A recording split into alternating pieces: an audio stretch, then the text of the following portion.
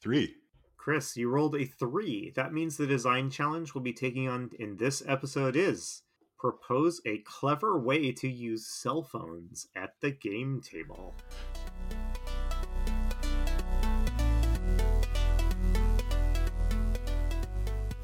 Hello and welcome to Roll for Topic, a roundtable discussion about topics related to running role-playing games. I'm Chris Salzman. And I'm Andy Rao.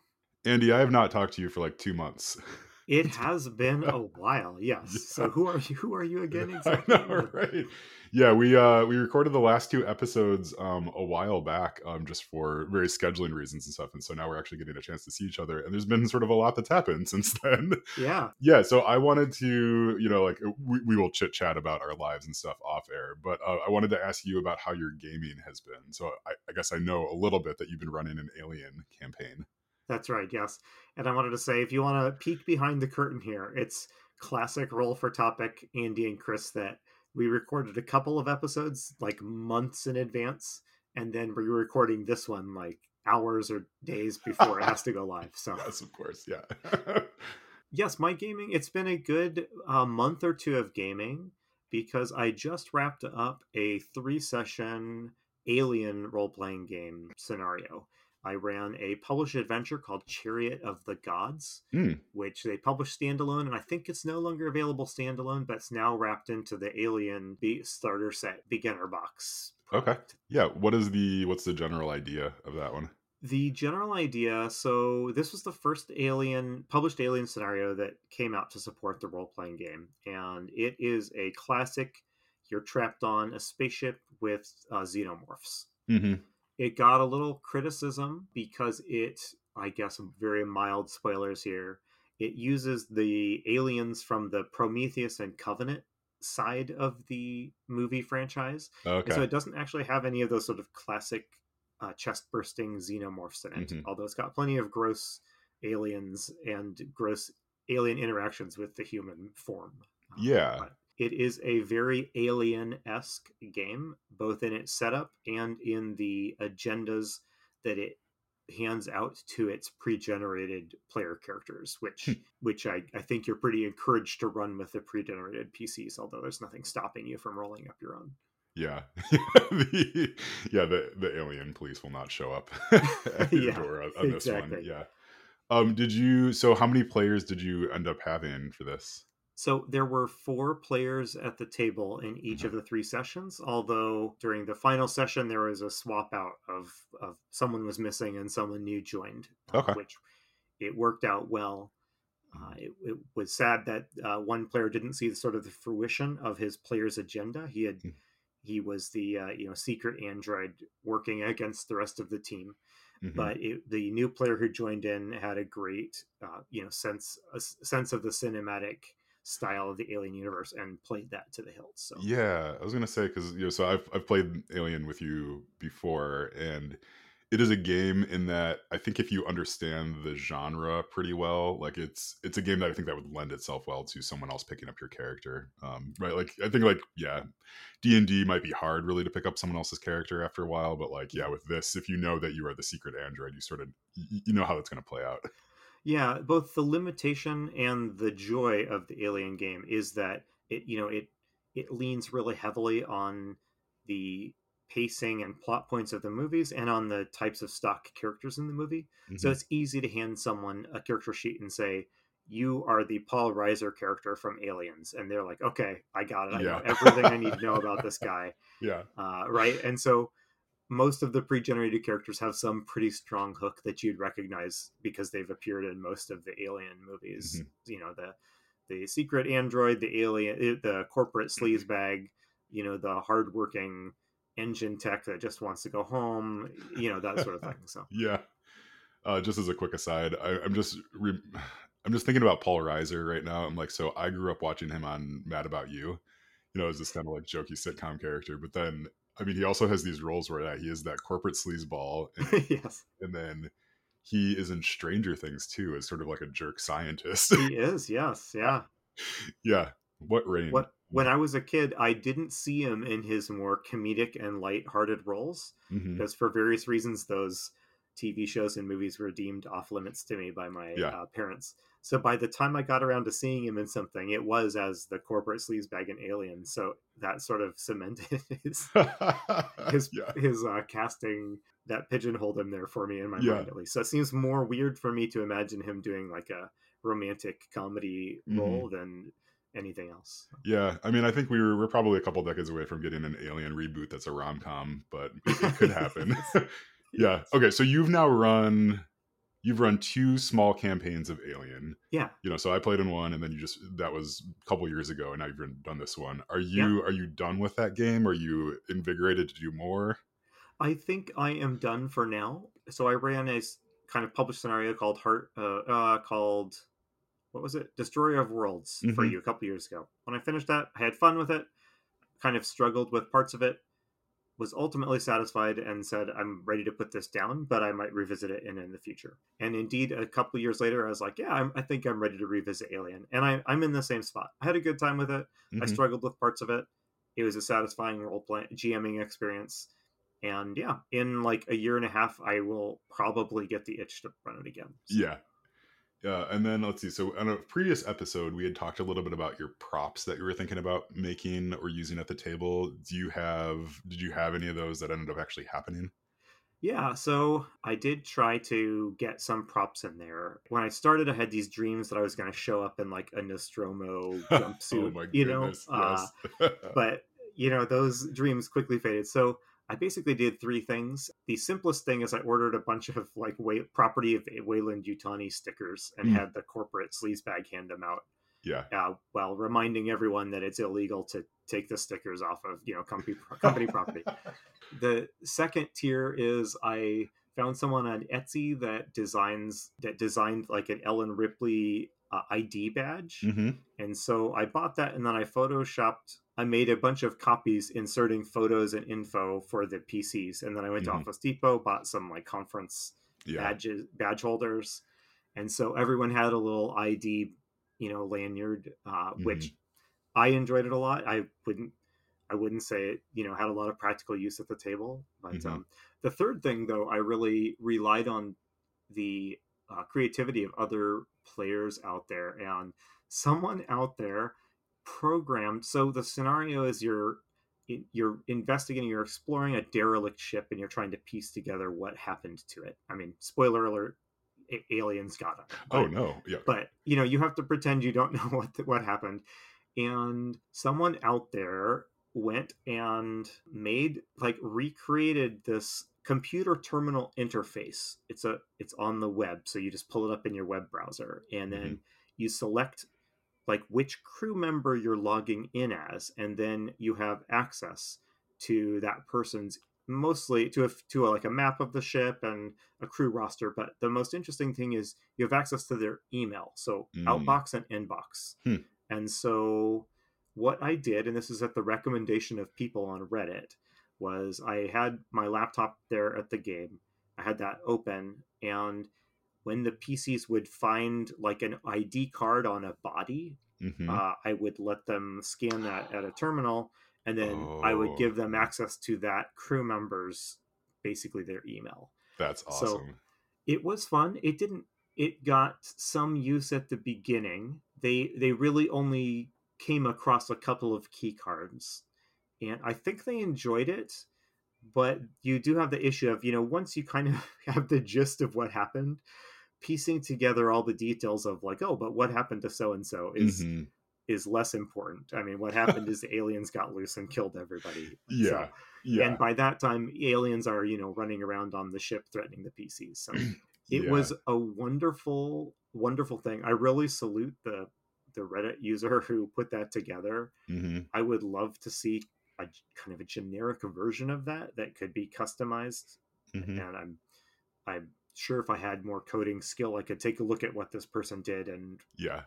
repurpose it for my own ends. But if you're running Chariot of the Gods, it's an absolute bonus, just pure addition to the experience to seek that out. So Hmm. just Google Reddit, Chariot of the Gods online Hmm. interface or something like that, and you'll find it. Yeah, I'm sure it'll pop up. We can maybe even throw it in the show notes too. Yeah, for Yeah, sure. that sort of stuff is fascinating. I mean, it reminds me of in video games when you pick up all like the logbooks and the audio messages and stuff. Like a certain point, like I try to get into reading those, like reading every single one of them, but then you just sort of get, I don't know, like it's just too much, too much to Yeah. keep up with. So I can't imagine that translates well to like, yeah, a party of 4 or 5 people trying to like read it all at the same time. I guess did they do like a dramatic reading So of it? Like the way it how did worked that out work? was kind of neat. I mean, so the person who had the key card could access the console. So I would hand that person my laptop, and they would they would read it, Hmm. and the rest of the players would just learn whatever that player chose to divulge about what they were reading. Oh. So that worked pretty well. I think if I had known that that dynamic would be present, I think you could lean even more heavily into that, Uh-huh. with the sort of info being divulged.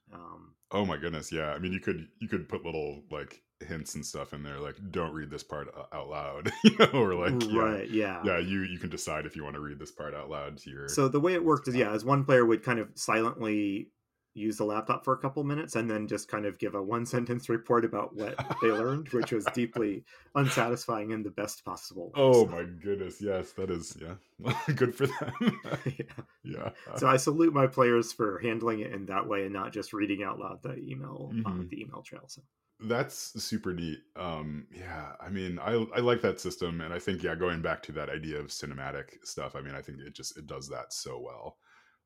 Yeah, so I think I asked you, did anyone die? Did you kill anyone? Yeah. yes. Okay. So there were 5 PC crew members. One of them died in the first session. Okay.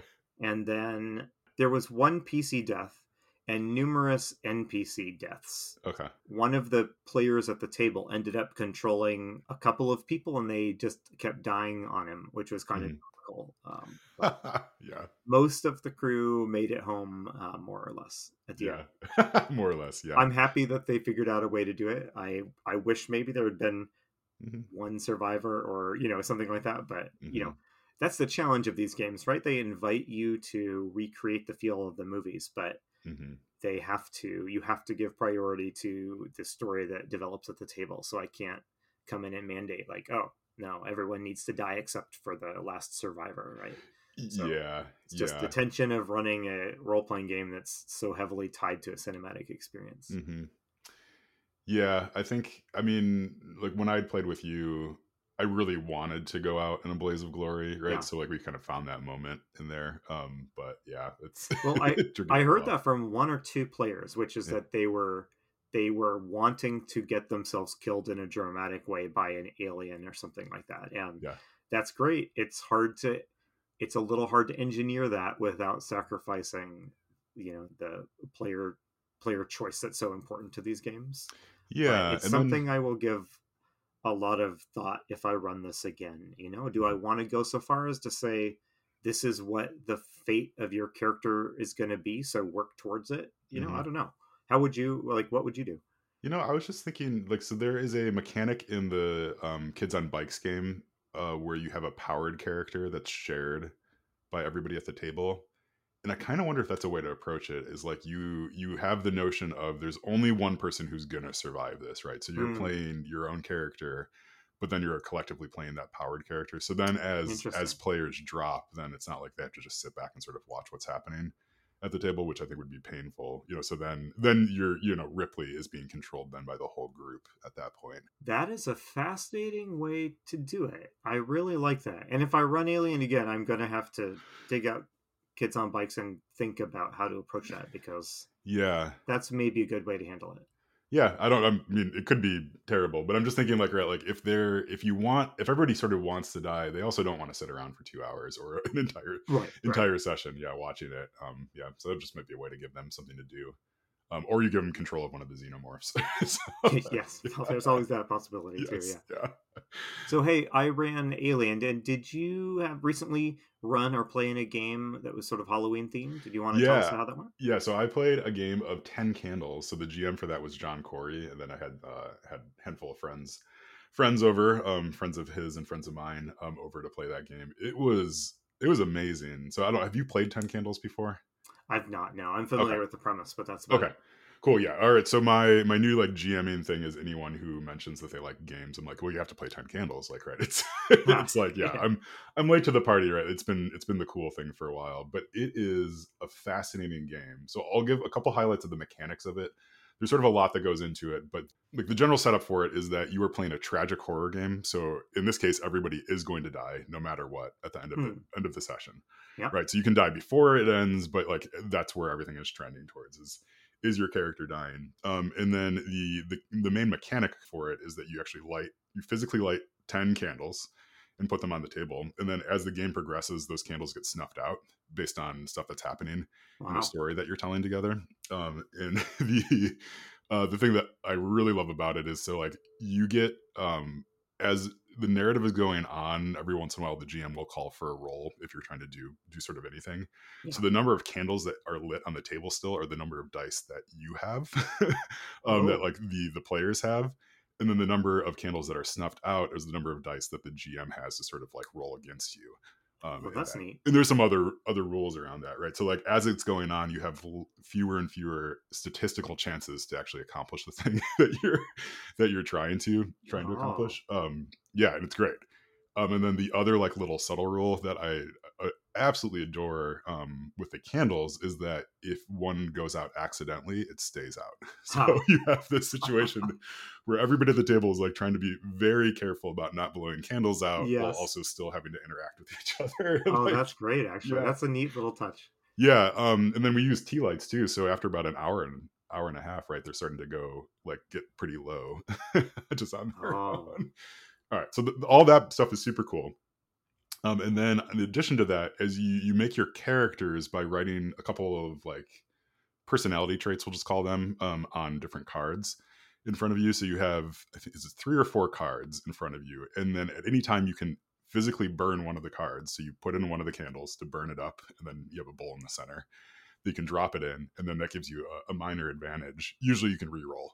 Yeah, re-roll Oh, your roll. that's wonderful. Yeah. So you learn about each other as you're burning these cards, because you only have the topmost one visible to people. So you burn it and then the next one is visible, right? Like, so it's like you're learning about each other as you're burning through these cards, and then, and then once you burn your final card, then you're done.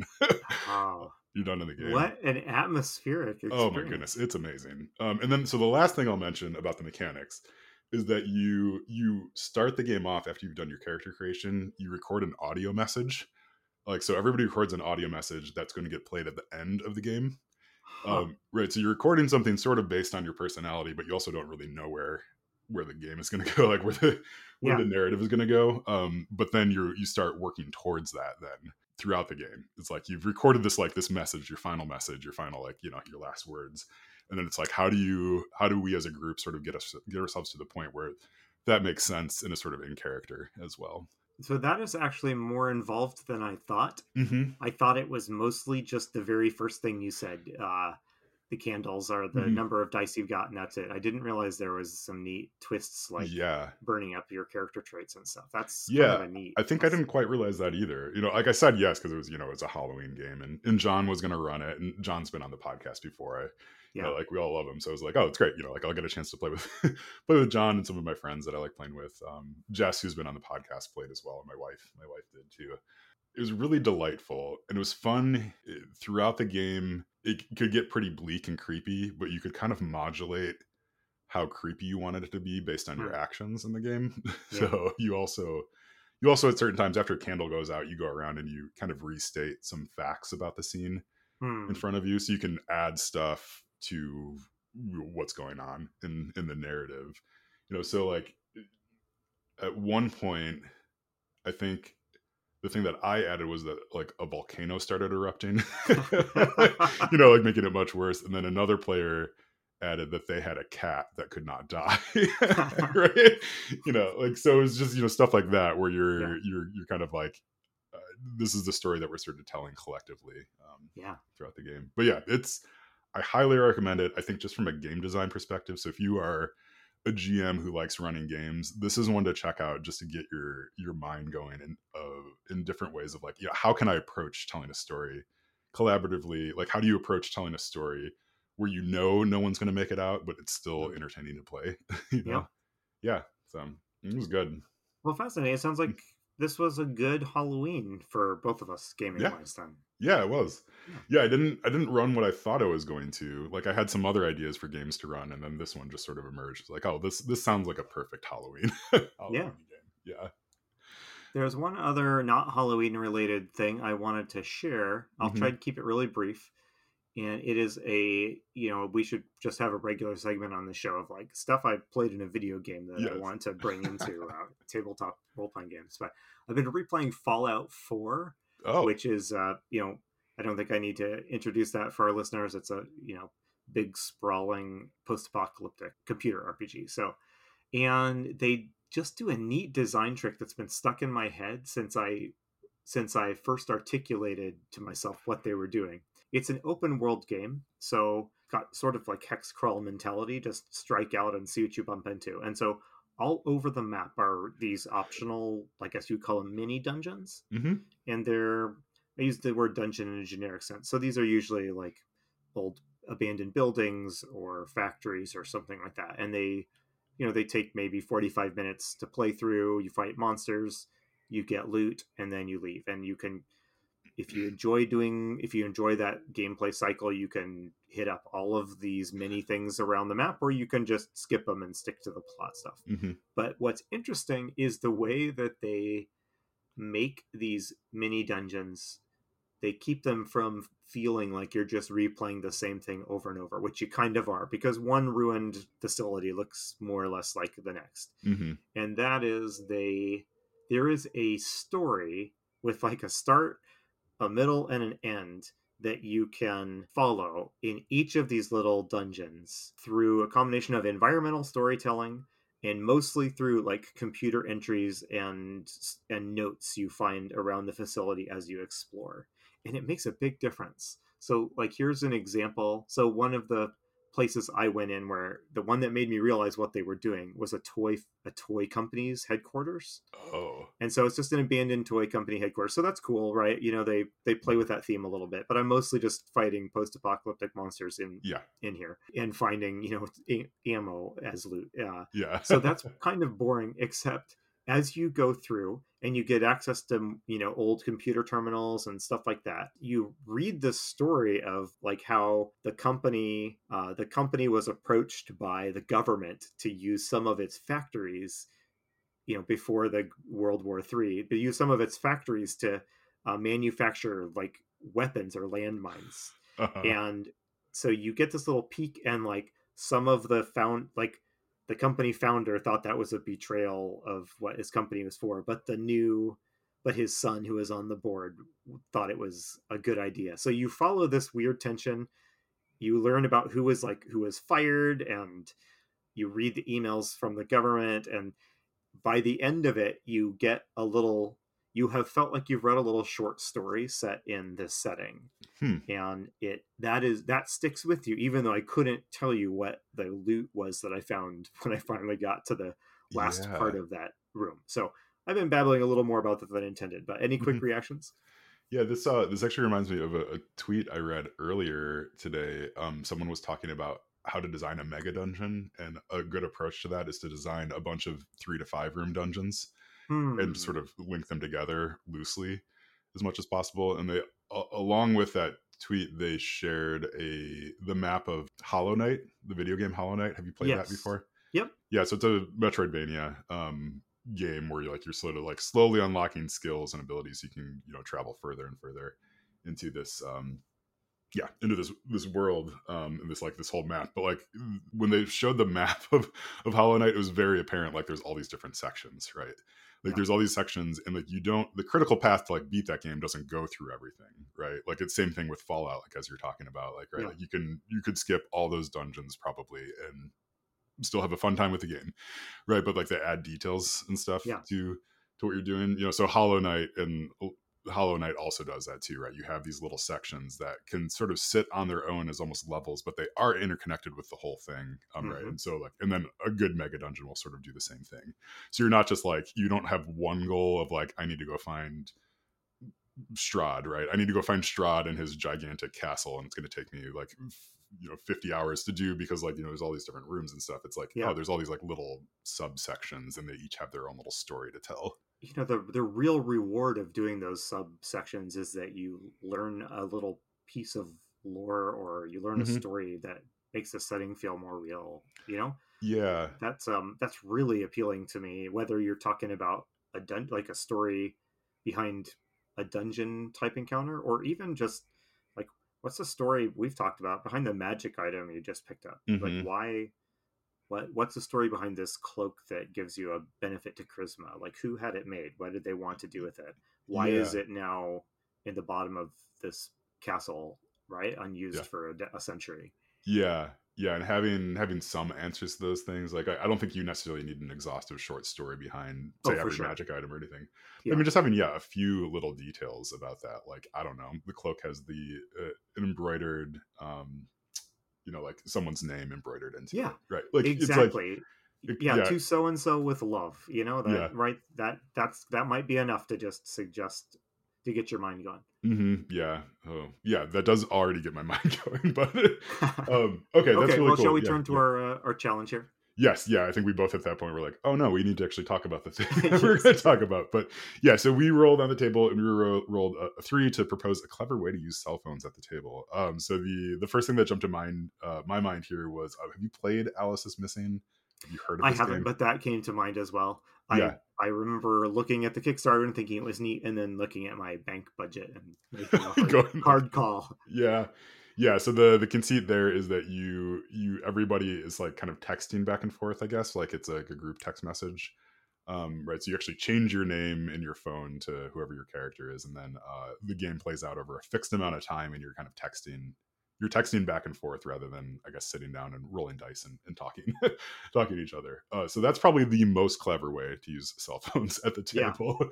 But yeah, so maybe let's brainstorm some other possibilities here. I Well, guess, I thought about cell phones in the Alien game. hmm.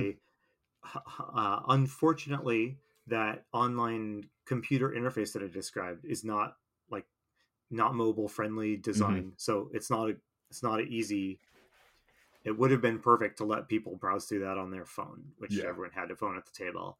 yeah, Um, so I thought about, it's a sci-fi setting. Everyone probably has, like, some sort of personal data device like a phone. hmm, I didn't come up with a good way to use that, but I yeah, feel like, especially if you're in like a modern or sci-fi setting, there's got to be, I don't know, there's got to be ways to just yeah. incorporate that into the what's going on. Yeah, I'm trying to think there. I mean, cell phones are like pretty cheap, right? Like you can get a cheap cell phone for essentially free, right? Like a lot of people Yeah. have them just sort of kicking around, kicking around in that drawer where you're like, I don't know what to do with this, but I've got this Yep. stack of old cell phones. And getting a phone number and a plan for it would not be that expensive, such that you could probably like you could set one up just for your game, Oh yeah. almost too. Huh. Yeah, so I'm thinking it might be fun to have a cell phone like in the room, like taped to the bottom of the desk or something, right? And then like I don't know use where this is going, but I already yeah. like it. All right, so there's a cell phone in the room, and it's connected to yeah, Right. yeah. But like I mean, you could hide it somewhere like that, and then the game that you're playing might give you clues, like to spell out the the number of the phone, right? Like yeah, the cell Oh, phone's phone number, and then like yeah. they call it right, and then it just starts ringing in the room somewhere. That could be a really fun fun way to do that. That would be Yeah. really fun. But yeah, okay. So like that's a little bit silly, although maybe we can explore that a bit. The other thing that I've thought about doing is just using cell phones, right? Because everybody has them. It's always a big thing, like when GMs talk about like, what do I do with people who want to use their phones at the table? I'm kind of Yep. like, whatever, just let them use their let them Yeah. use their phones. Life is short. But the thing you could do is like you can have asymmetrical information sharing, I think, with cell phones, right? So you could text certain people like, "Yeah, I'm going to describe this scene, what's going on," and then like you see this extra thing, Yep. right? And so rather than writing it down on a sticky note or something like that, you could just text it to them as well. um yeah, which I don't know, have you tried that before? Have you done anything along those I lines? haven't. I mean, in the Alien game, there was a lot of note passing Mm, between me and and all of the players. Basically, yeah, I would have loved a way to type that instead of writing out on an index card and trying to trying to sneakily hand it across the table to one of the players, alerting everyone to the fact that something's going on with that Yeah. player. Yeah, that'd be fun. Yeah, I Oh, mean, you could all have, any chat app, but like, Roll20 or whatever open, which I think hmm lets you, I assume that that's a mobile friendly site, although I guess I shouldn't make that assumption. yeah. I think that has the ability to message people individually or as a group. Yeah, it Yeah. does. Yeah. I almost wonder too if like if you could find a way to send a message such that like everybody at the table gets a notification, but only one person gets a notification with any information in it. Right. So it's Hmm. like you all get a text message and it's like, yeah, it's like, I don't know, keep this hidden. It's such as like, keep this hidden and I've got nothing to tell you or whatever, but then, Yeah, so lots of fake yeah. ones and one real one. Yeah, I like that idea too. hmm But as always, we're already though veering into the across that line where you spend too much time fiddling with hmm tech at the table, which I think both of us have a real phobia Yeah. phobia of, despite being intrigued by all this stuff. Yeah. So in the 10 candles game, I mentioned that you record an audio message. So we just Mhm. did that on John's cell phone, right? So he just Yep. handed that around. I mean, like I'm old enough to be continually amazed by what cell phones can do. Yeah. can do these days, Yes. right? It's like, oh yeah, you do have access to an audio recorder and a photography, like like a camera and like a film camera, right? Like you have access to all this sort of stuff in everybody's pocket. Okay, but like going back to the question, can we maybe refine this a little bit to like so it's propose a clever way to use cell phones at the table. That's pretty broad. Do we want to can Yeah. we narrow the scope a bit to maybe like some sort of specific mechanic or something specific that you want to happen at the table? Yeah, I feel like there's two ways we could go with this. I hmm think we can all imagine the ways that cell phones can like support the experience of playing an RPG by like hmm holding your character sheet or having a messaging system with the GM, that sort of thing. hmm But I feel like what would be most delightful is something that is more like your idea of, hiding the cell phone in the room, like a clever way to use a cell phone to do something you really wouldn't be able to do if you didn't have a cell phone, access to hmm cell phones. But of course, telling ourselves we need to come up with that here on the fly on a podcast when is Yeah. probably a bit of a tall order. But I like trying to find a way to use the artifact that is a cell phone in a way that is delightful at the hmm table. Yeah. I mean, I think I do like the hiding a cell phone somewhere, although I'm not exactly sure like what happens when you call Right? it Yeah, it's necessarily. I mean, I it's think like 70% of an idea. So it's like if yeah. yeah, it's a fun part of the idea. I mean, I guess like right because someone's got to answer it, right? So like maybe you the GM has to answer it and then speak speak in person, or it alerts them to the location of the cell phone, and then they can go through and maybe you have like you were talking about with the alien game, like there's emails and stuff they can go through. I mean, you could set that phone up to have a bunch of artifacts in there, like a contact list Yep. or yeah, or old text messages, emails, stuff like that, various apps and stuff already downloaded onto it. Yeah, it's like if you're going to introduce something that is very physical and information rich like that, to me, it sort of begs the question about designing something around using that as part of a sequence of a puzzle. Hmm. Right, so you would maybe collect the numbers to find the cell phone, and then have to figure out like the code to unlock it, and then maybe the cell phone then leads you to something else in Yeah. the room, like a specific book, and then inside the book there's something right. Like you got to make it part of a scavenger hunt, almost just like that's all set up within the room. Yeah, I mean the same way you might put together an in-game diary or something like hmm that for people to flip through. My mind, I'm quailing a little bit at the thought of how much time would be involved at setting up contacts and a Yeah, trail of text messages, but that would be a pretty amazing artifact that players could just play with and explore, maybe hmm in between game sessions or something even. yeah. I'm wondering how much you'd need to do with it to really make it effective. I mean, I think if you just had a couple contacts in there, related back to NPCs in your game and a few text messages, that's probably about all you'd really need to have Yeah. on there, and then everything else would be extra.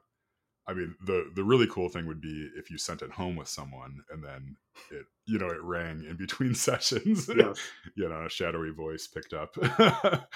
um, Early in the days of the World Wide Web, there were one or two really effective online horror stories that used the medium of that used websites to tell the story. Like Hmm. I can't remember the name of it. The Dionia House, does that maybe ring a bell? Anyway, there It was does. one, and It does not. I know. Like I've run it across a couple involved things like like this. fake websites set up, and fake message boards and stuff. Hmm.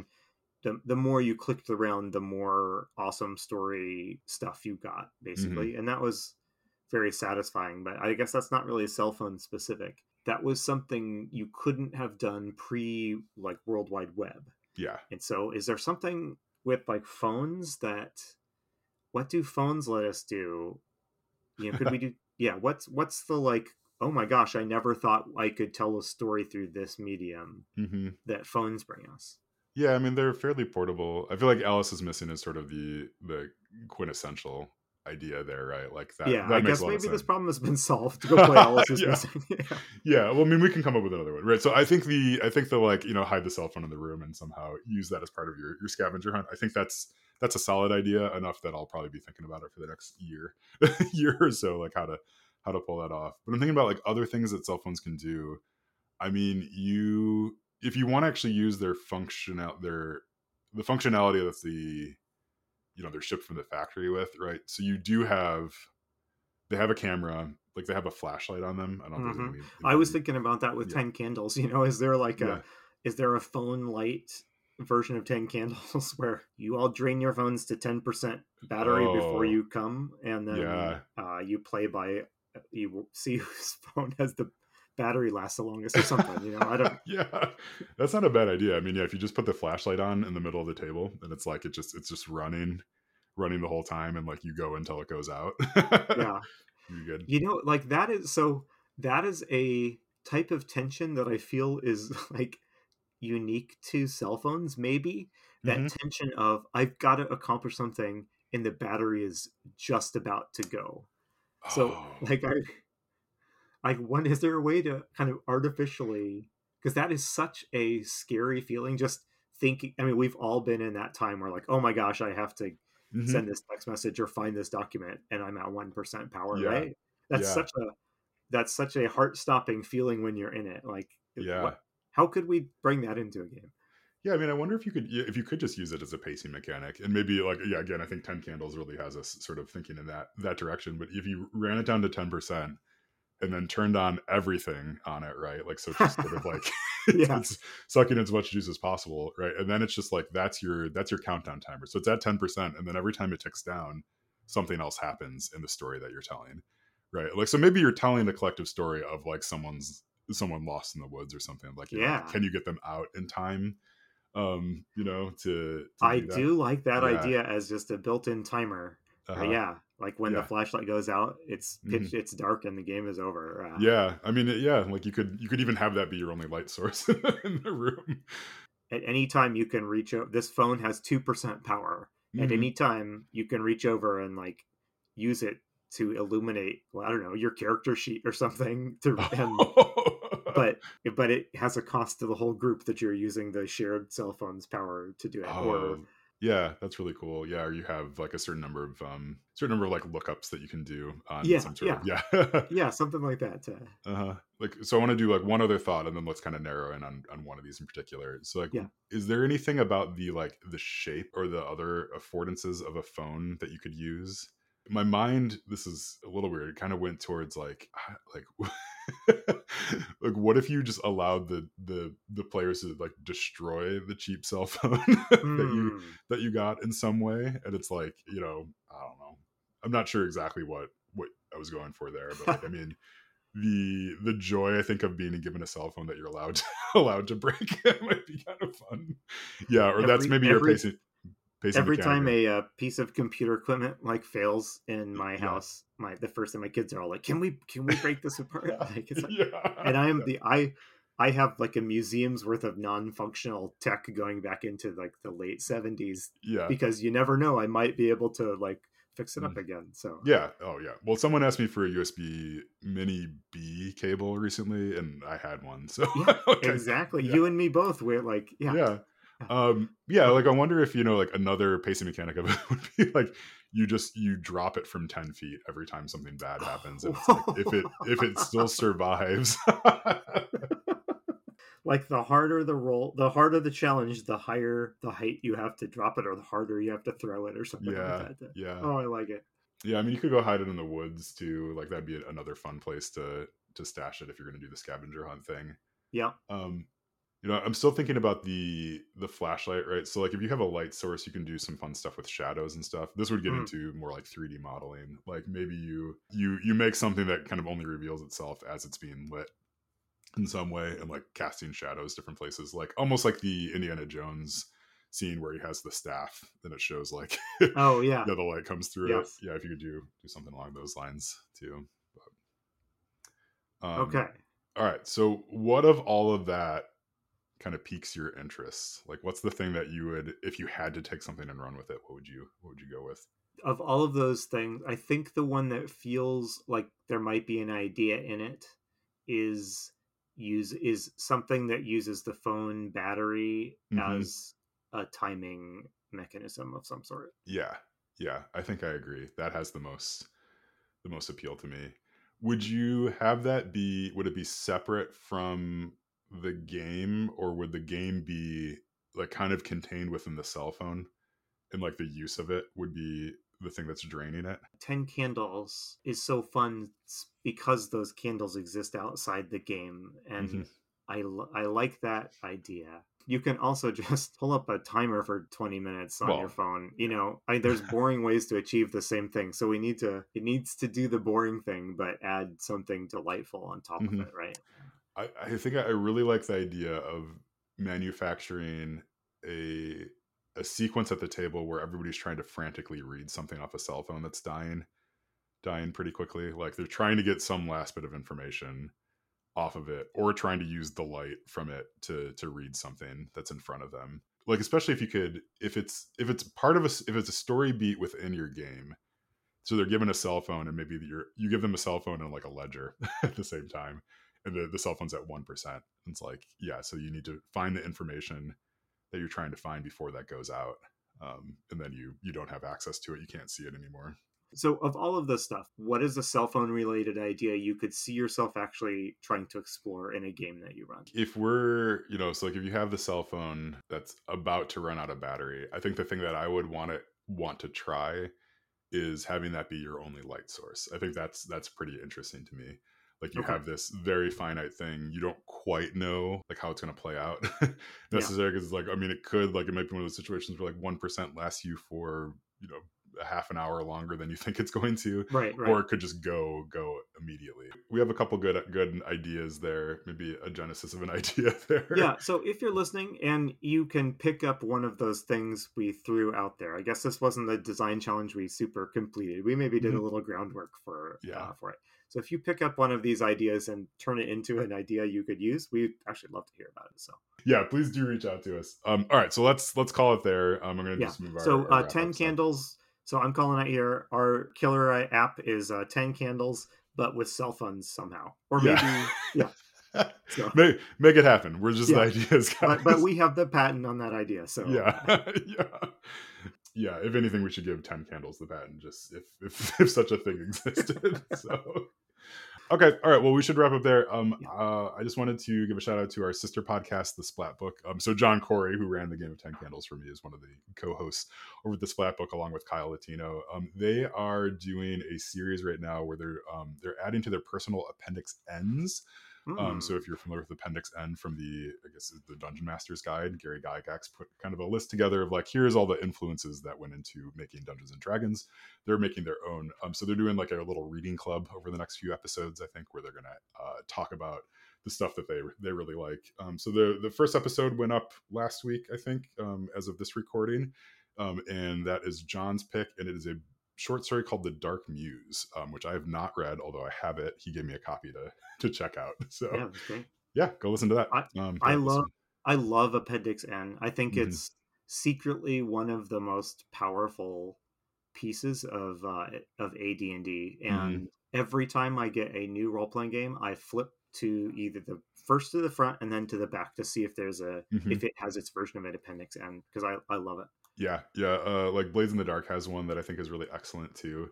Yeah. Like it even includes like songs, I Yep, think, in there I know, too. and Yeah, there's a lot of media types that you can now find in these mm, things, and yeah, yeah. it was really helpful to me when I ran Bandit Blades. So Yeah, super cool. Yeah, so definitely go check those episodes out and give it some thought too. I've had a lot of fun personally, kind of thinking through like what would I put on a list of of things that are crucial to sort of my approach to gaming. Appendix Chris. Yeah, Appendix Chris. Yeah, that'll be my memoir Yeah. later on. Okay. Well, Yeah, let's yeah. wrap things up then. Okay, cool. All right. Well, I've been Chris Salzman, I have been Andy Rao. and remember, if your player's having fun, you're a great GM.